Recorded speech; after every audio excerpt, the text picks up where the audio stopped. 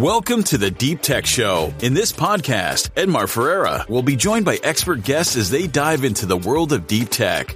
We are telling the stories of the heroes who are taking real risks to give us a future of flying cars, virtual reality, robots, and space exploration. Enjoy the show.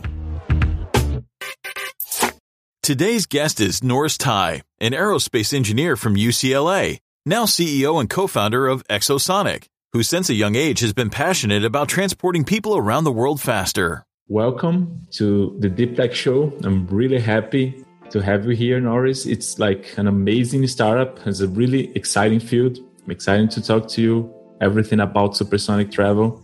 And to start, how did Exotic get started? So I can share with you the personal journey, which is kind of like a 10-year in the making thing.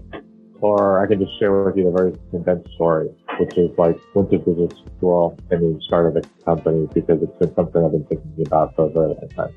So I have some questions from like around the journey. So I think that the first one you can just give like a short version first, and then we can like explore all the layers later. So well, thanks Ed again for having me on your podcast.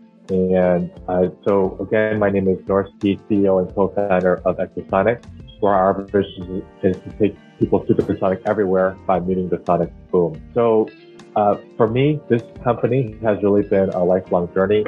I've been passionate about faster travel since childhood, around high school, when I had the idea of travel times haven't changed in 60 years, and I don't imagine them continuing to be the same for 60 plus years. So why don't I figure out a solution in which to move people around the world faster? And so that started my search, if you will, for a technological solution that I wanted to then form into a company when I had the right idea. So that brought me to study aerospace engineering at UCLA, where I focused, of course, on propulsion. And then while in industry, I worked at several aerospace and defense companies, Northrop Grumman, Virgin Galactic, and Lockheed Martin Defense Works, where I worked on vehicles that break the sound barrier.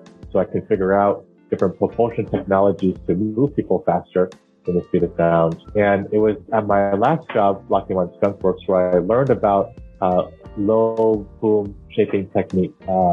And that's when I figured out that This is interesting. Just before you move along, when you were inspired and when you were a child about that, what was there's a specific moment or a specific thing that went through your head? What did you find so exciting about supersonic travel? I think that for a child perspective, it's an amazing thing anyway. But it's a really cool thing to think about. But in your case, what was that inspired you the most, or if do you remember that? I think the inspiration was built up over time. It was multiple factors came into play. One, I was exposed to aircraft through just pamphlets growing up from pamphlets that my parents brought back home to me when I was younger. In addition to my frustrations of long travel times, right? Just flying over to Asia to visit relatives, and perhaps you too, Ed, have had some frustrations when flying to the United States from Brazil, which could be just long. And then coming to an age in which I had this kind of personal passion for aerospace already, paired with this frustration of long travel times. And then this one article I read really put things together. And of all things, it was about birth order of children. And I have an older sister. And being the second child, I'm supposed to be more of a risk taker, more of an entrepreneur. And I asked myself, what can I do to be entrepreneurial? And then I thought, well, there's this problem that I face, which is long travel time. Doesn't seem like anyone's doing anything about it. Why don't I try to figure it out? And I already love aerospace, so this is something that I would enjoy tackling. And since then, it's been really fun. It's been challenging, of course, both the technical and the business side of things, but it's been a really rewarding experience.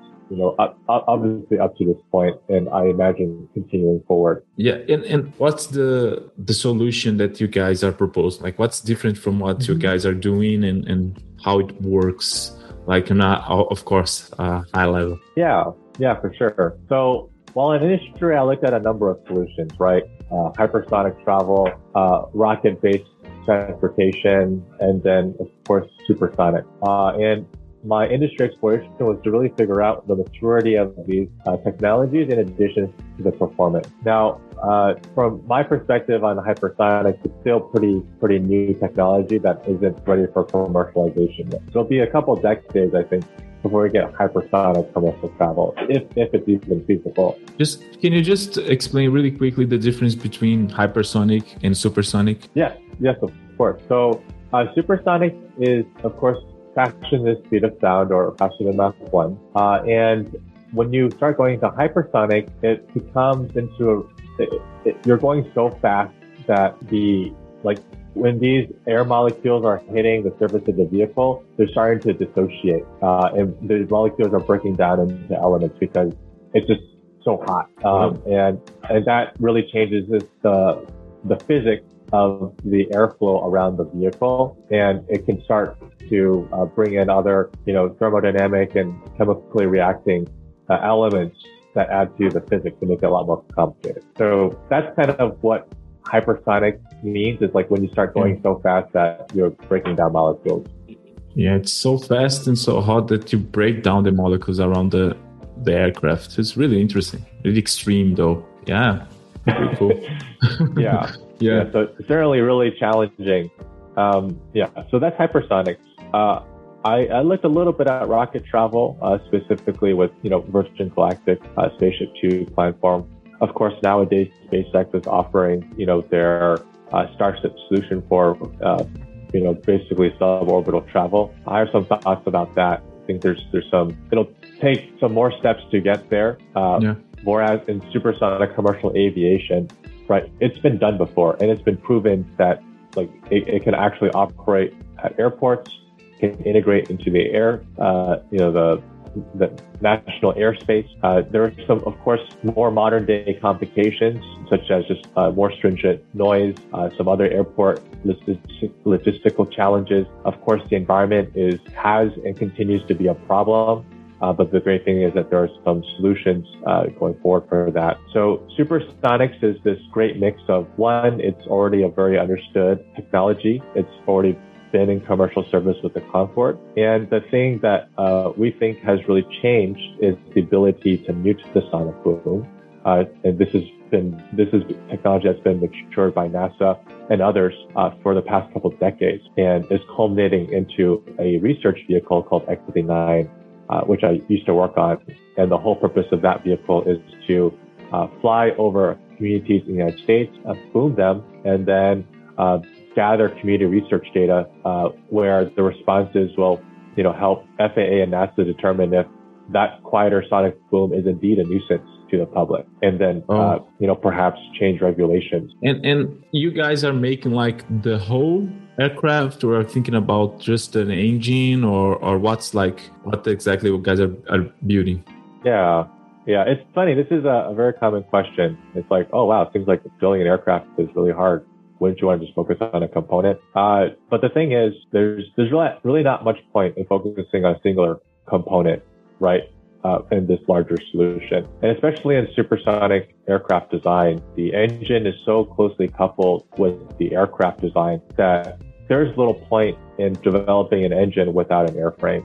So to really solve this problem, you need to develop the airframe. And you can go find an engine manufacturer out there that has developed engines for supersonic flight, because obviously, the United States and many other countries have been flying supersonic fighters for 60 plus years. And that again is a known technology. But developing an airframe that, one, can meet the sonic boom, limit its environmental impact, and thirdly, make commercial profits for those airline customers, that is the challenge. Yeah, let's talk a little bit about the problem of the sonic boom. This would be a problem on the start of the flight in the airport, or this sound would be all over the travel of the aircraft? Yeah, so there's certainly some challenges as you're going from takeoff to your supersonic cruise speed. So we're targeting around Mach 1.8, which is 2.5 times faster than aircraft today. And so those will be challenges that we have to face, and we'll work with regulators and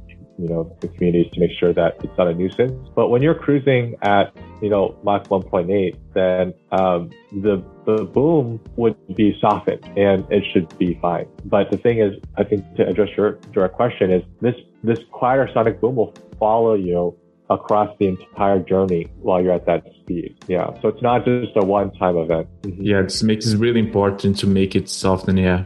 It's a critical issue because otherwise you're going to have a lot of problems with regulators and people overall, and people are going to complain a lot. So could you explain in simple terms of what is different about the new technology to make it quieter than you used before? Like what's the principle of that? Yeah.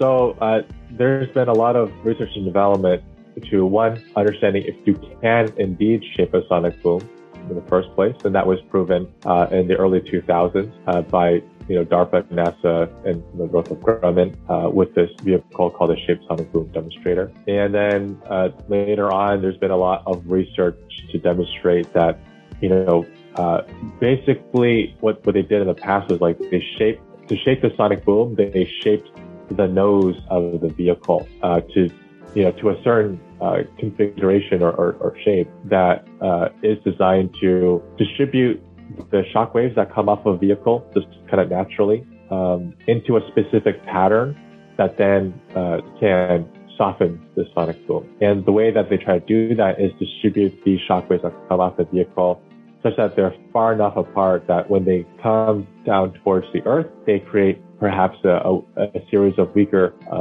and softer booms over a longer period of time versus this one instantaneous thunderclap that you typically hear. Yeah, and so, I see. Yeah, a common characteristic of these vehicles is they just have very long noses. And that's one simple way to put it. But there's certainly other aspects of the aircraft design that help mitigate the sonic boom loudness. And besides the fact that we can make it less noisier now, why do you think that now it's like a good time for supersonic travel? So I think, honestly, that is one of the biggest pieces, right, that allow it. Because one thing I keep thinking about when we're talking about like faster speed of travel, it's not exactly like why now. It's like why not before? Like why take you guys so long? Your aerospatial engineers to figure this out. Like we want to travel faster. Like why? Right. Yeah. I mean, and this is really why I think this quiet sonic boom technology provides the why now answer, right? Because the problem with the Concorde was that it had a loud sonic boom and therefore could not fly supersonic over land. In fact, the Concorde had over 100 orders from airlines across the world. And when the United States banned supersonic overland flight in 1976, then all these orders were canceled and no one... Oh, I didn't know that. So the Concorde was not able to fly over land, so it was just over sea. It was only, and that's the same thing, like our competitor Boom, that's what they're doing. They're keeping the boom as the name implies, and they're not trying to solve it. And so what they're essentially doing is, repeating the mistakes of the Concorde, right? Yeah, this would limit it a lot, because if you have big countries like Brazil, United States, China, even Europe, you need to do a lot of traveling inland, otherwise you need to LA to New York, or let's say Sao Paulo to Miami. You need to pass to land a little bit anyway, most of the time, right? Oh, got it. Yeah, I didn't know that about the Concorde. For the people that are listening, could you explain a little bit about the Concorde, just the story of the supersonic travel a little bit? Yeah, certainly so. So the Concorde was developed in the 1960s by the British and French government, and certainly a very awesome and just inspiring aircraft even today, and only shortly, in the 1950s, they broke the sound barrier, and then to go develop a commercial transport that goes supersonic is just really impressive, especially at that time. So the aircraft eventually went into commercial service in the early to mid 1970s. It was only operated by the British and French airlines because those governments paid for the aircraft. And as I mentioned, it had 100 plus orders, but all of them are canceled because the United States banned supersonic overland flight due to the disruptive nature of sonic booms to the community. You can even read about this Oklahoma City boom testing that they did in the past to understand how disruptive it was. They flew supersonic fighters over a community for 6 months, 8 times a day, and it just drove people crazy. Yeah, I didn't know about that. I think many people didn't know about that either. Like this was a big sound problem, and because when you think about that, like in the 60s and the 70s with the Concorde, you would expecting that now things would be more advanced than in the past, and then you learn that like decades ago we used to have supersonic travel, and now we don't, which is a strange thing to think about, right? That like we have like more advanced travel in the past than we have in the present. It's kind of freaked me out a little bit when I think about it. So, but makes sense that if the boom it's such a problem that you would not be able to scale it as much as we would like to, most likely. Yeah, exactly. I mean, the Concorde flew basically 2 routes. It flew to London from New York or to Paris from New York. I mean, they had some other charter flights and stuff, but I mean, for regular commercial service, it was really those 2 routes. And you guys are thinking about like regarding like your go-to-market strategy. Did you guys think about like selling it to airlines, someday operate your own airline? How it would be like the model? Yeah, so I mean, manufacturing airplanes versus operating airplanes are like 2 wholly different businesses. I mean, the airline industry is extremely cutthroat, and it's very thin margins despite how valuable of a service they provide to really the world. But either way, it's not what our model is to sell aircraft to airlines. And that's typically what all those aircraft manufacturers do. It's just a really different business to do an airline and an aircraft manufacturing. Something like Boeing or those guys do, like, right? So even Boeing doesn't operate an airline. No, that's just selling the aircraft, right? Oh, like, right. They do. Yeah.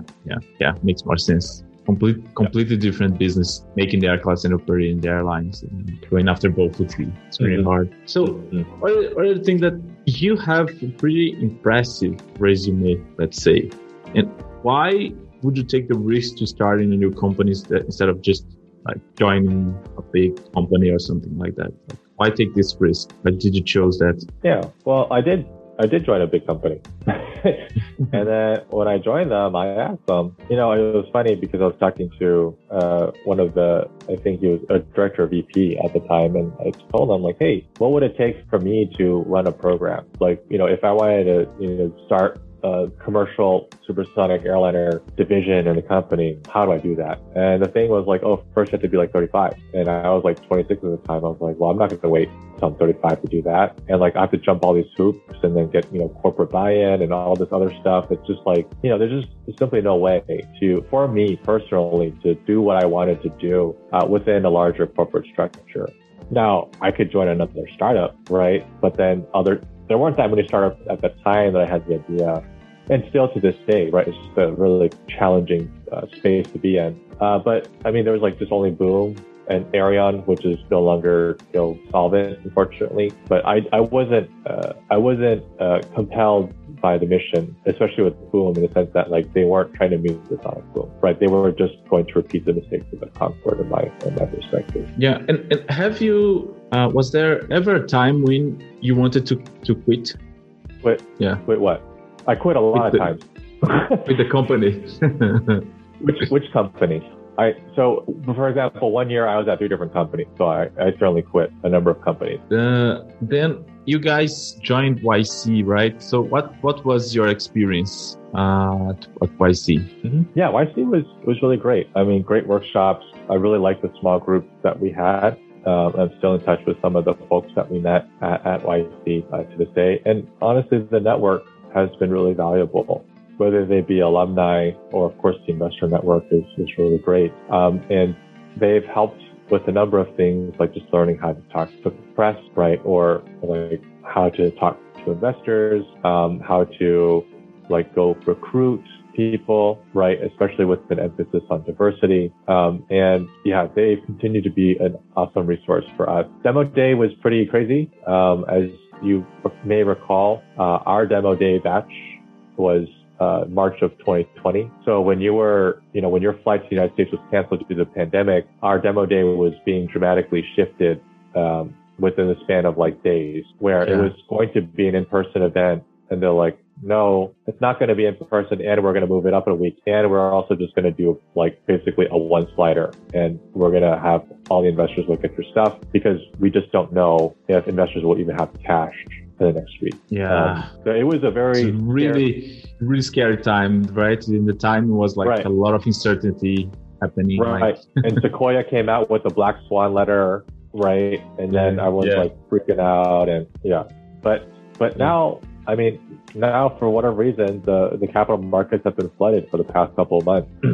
It was hard, like, to raise for you guys. Like, what was the overall investment environment for like deep tech, in particular for like aviation tech, like you guys? Yeah, I mean, frankly, it was difficult, right? I mean, who wants to invest in a long-term capital-intensive startup at that time? Like, if invest in anything at all, because a lot of people were focused on making sure the portfolio companies didn't go under. And certainly it didn't seem like that many portfolio companies did go under, which is great. At least not as many as it was expected. But for us, one lucky break that we caught was, we got in touch with some people at the Air Force, and they were able to provide us a contract to develop an executive transport version of our supersonic airliner to transport top U.S. leaders around the world. And so we got that $1 million contract in roughly the fall of 2020. And that really set us up on the map for the supersonic transport space.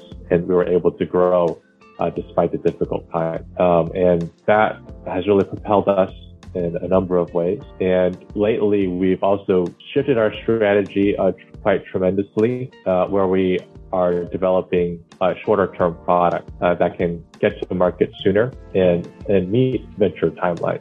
Yeah, and this is the thing that I'm really interested in, because we're talking here about a really long-term project, like compared to most like startups, like or SaaS company or app, where you can have something there and generate revenue relatively quickly. So how do you guys manage like the expectations of investors, and also like your timeline? What timeline are you talking about, and what are the early victories that you can show as traction instead of revenue? Yeah, so I unfortunately will not talk too much publicly about our short-term strategy right now. It's something that we'll disclose over time, but just unfortunately not right now.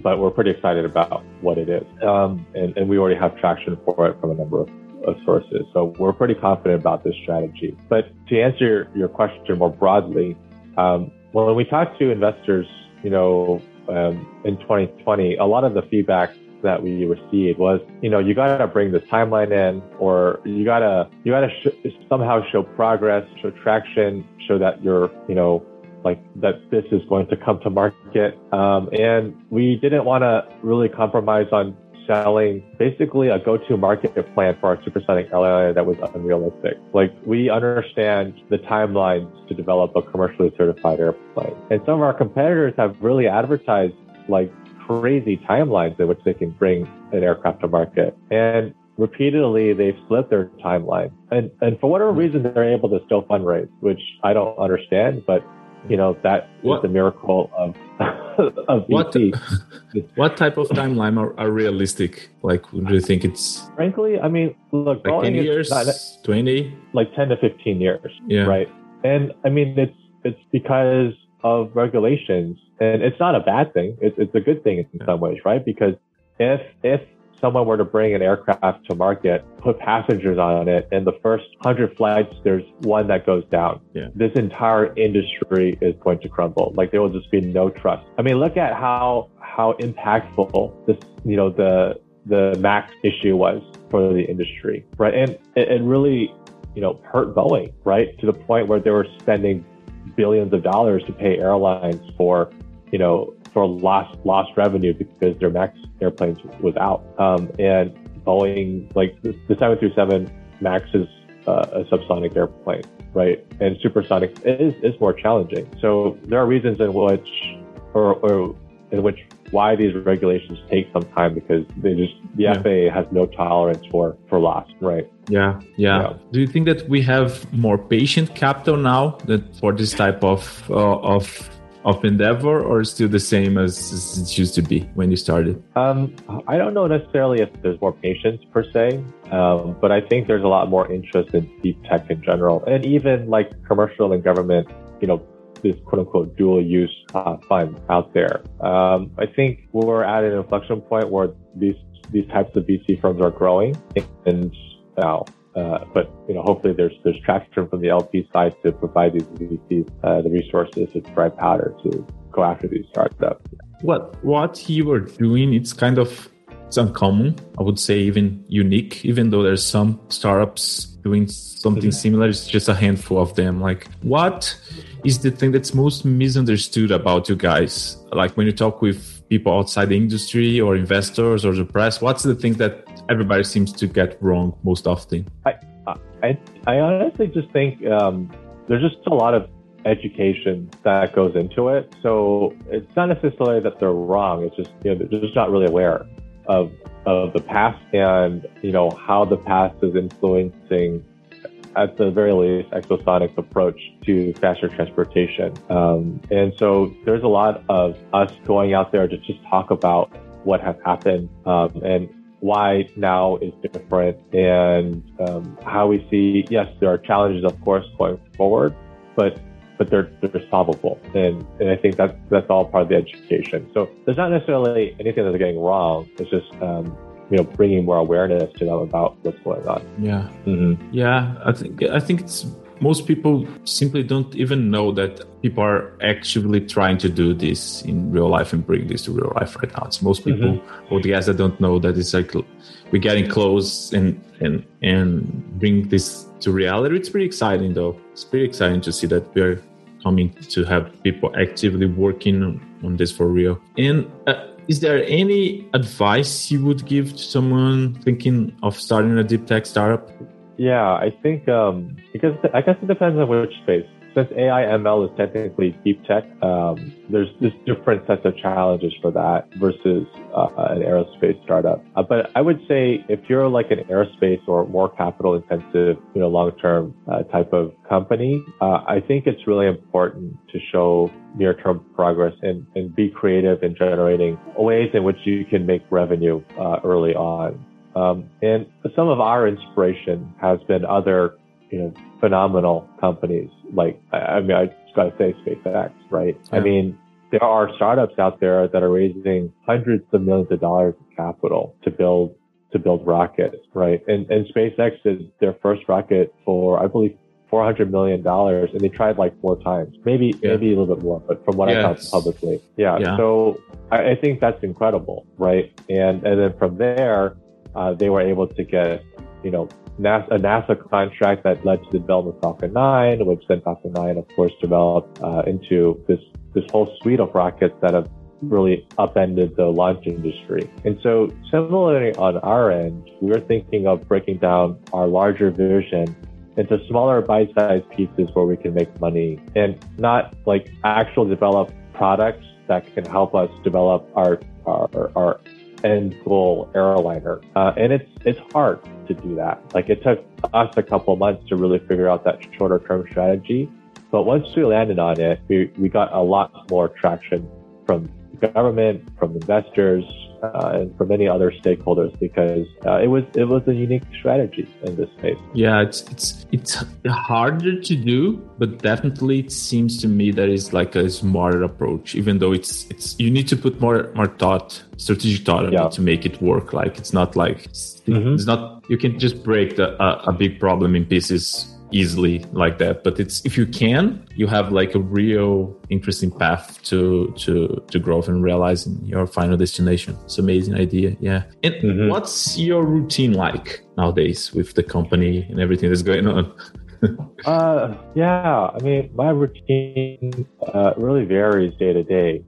Sometimes it's like I try to bucket my work in terms of the work divide between my co-founder, who's the CTO, and myself as I do the strategy work, of course, in partnership with him, but my main responsibilities are, of course, fundraising, so making sure I keep investors updated and get more investors.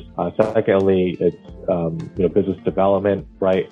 Where I go find new veins of business for our company and then try to, secure commercial and or government interest. And parts of my role is, of course, recruiting as well, where I try to find people for business development, advisors, or other mentors, and a little bit on the technical side, because I still have a decent network within the aerospace engineering world. It's a pretty small world, and doing a little bit of supplier stuff. So that's how my day varies, and it's all usually bucketed into those different categories. And day to day, it's like switching between those responsibilities. Yeah. And what skills do you have that you find that's like the most valuable as a founder? I think there's a lot to say about not giving up and not losing optimism. I think and this is not necessarily a skill per se, maybe more of a characteristic, but I think the skills that those traits help develop is just really you just have to be really creative, and there's no real answer for that. But I don't know. I think like outside of those things, it's really like you can do it. Like I don't feel like I'm particularly special, right? I was a kid that had a deep passion for something and explored it for a long time and really learned about that space. Now, yeah, perhaps because I had some inclination towards math and science when I was growing up, that led me to study engineering.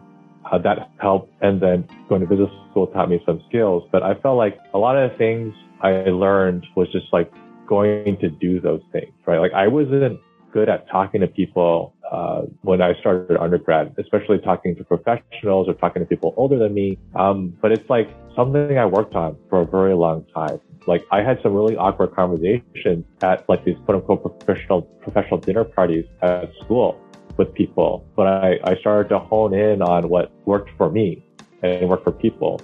Right. So, of course, when you develop a startup, there's a lot of skills that you learn over time.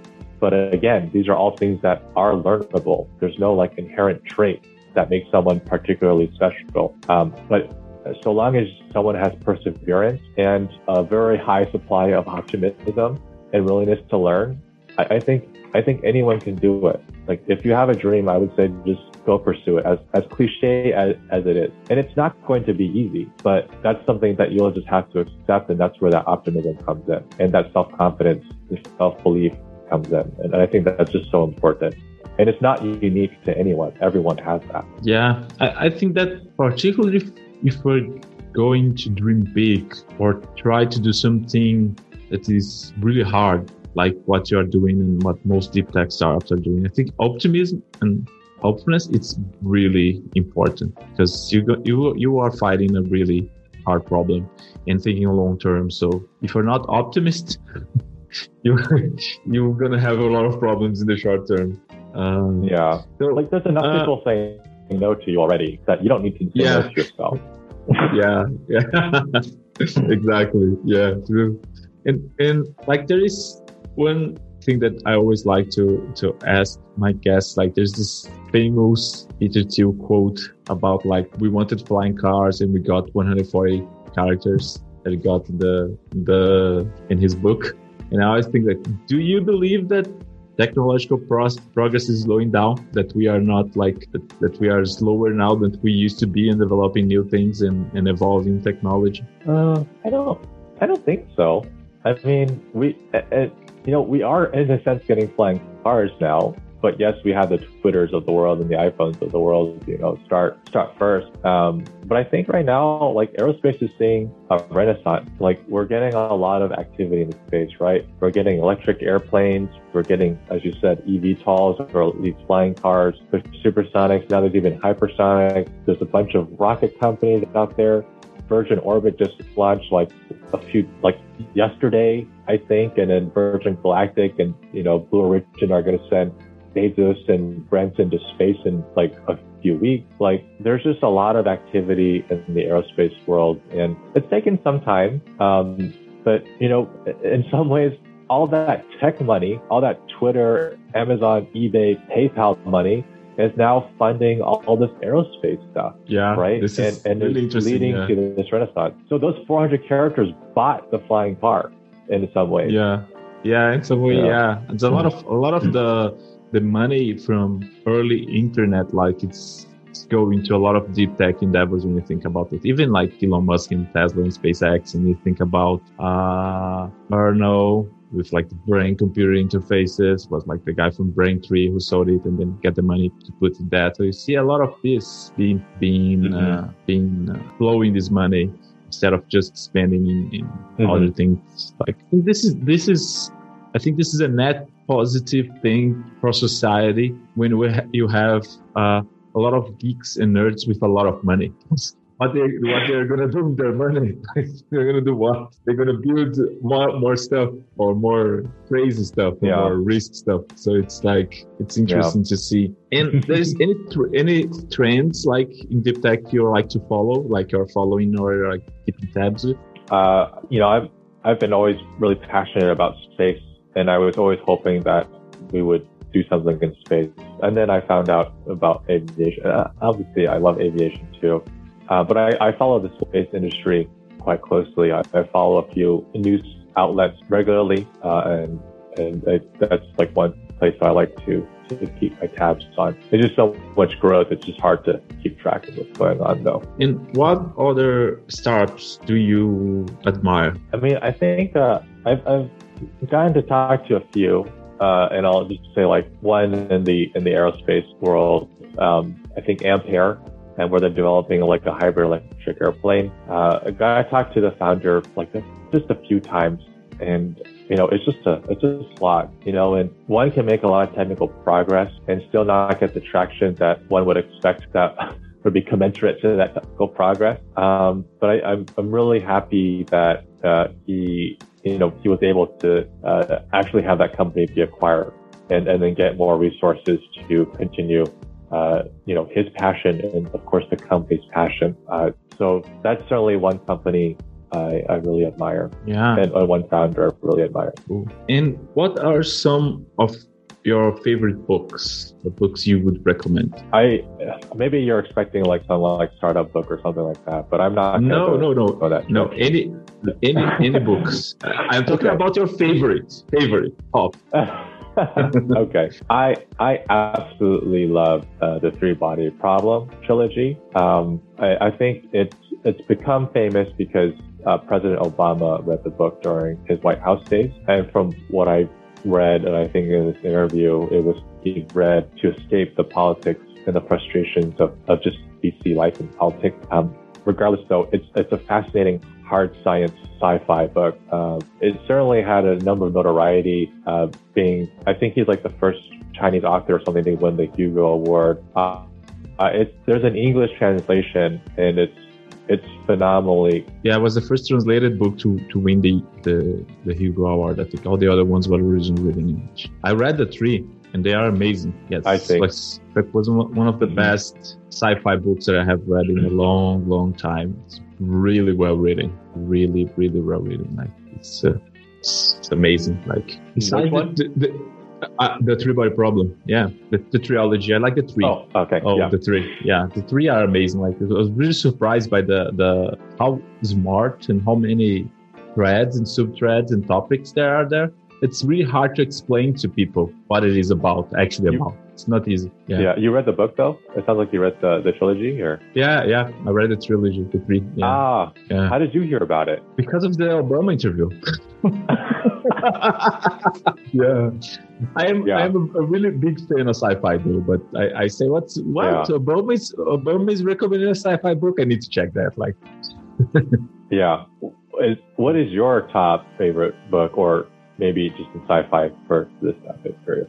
Oh, hard to think. I think that I would put together with the Three Body Problem. I would put together the Asimov Foundation series, which is pretty great as well. Like it's a classic. Yeah. It was a big introduction for me. I think that besides that, I don't know. I like I like a lot of short stories, like The story of you and other stories, it's pretty good because there is the short story that created that movie, the Arrival movie. Have you seen it? Oh, okay. Yeah. So that one was based on a short story called, I think it's the All the History of You. And it's an amazing short story. And all the short stories in the book are great. I think that the guy who wrote this, it's somehow involved with the translation, I think, of the Three-Body Problem. Actually. That's how I discovered him. I think so, but I'm not. Okay.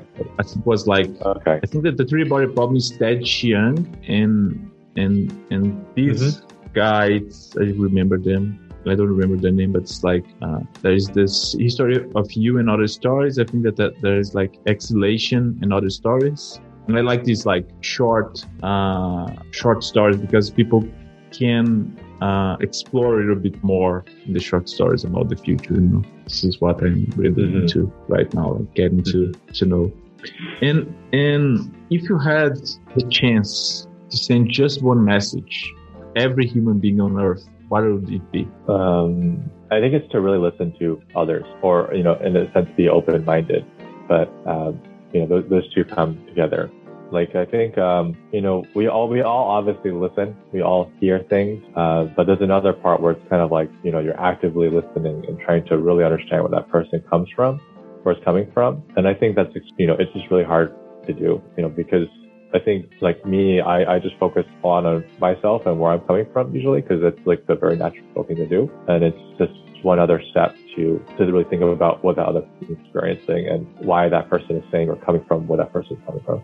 Well, it was amazing to have you on this podcast. I hope that since it's like a 10-year journey, we're going to have like follow-up podcast in the future to talk more about how Exosonic it's revolutionizing traveling. So it's really great to talk to you, and I'm really happy with this conversation. Thank you. Yeah, thanks again, Ed, for the opportunity. And I look forward to continue to watch your podcast grow. And of course, we would love to stay engaged to have another opportunity if you so would like to.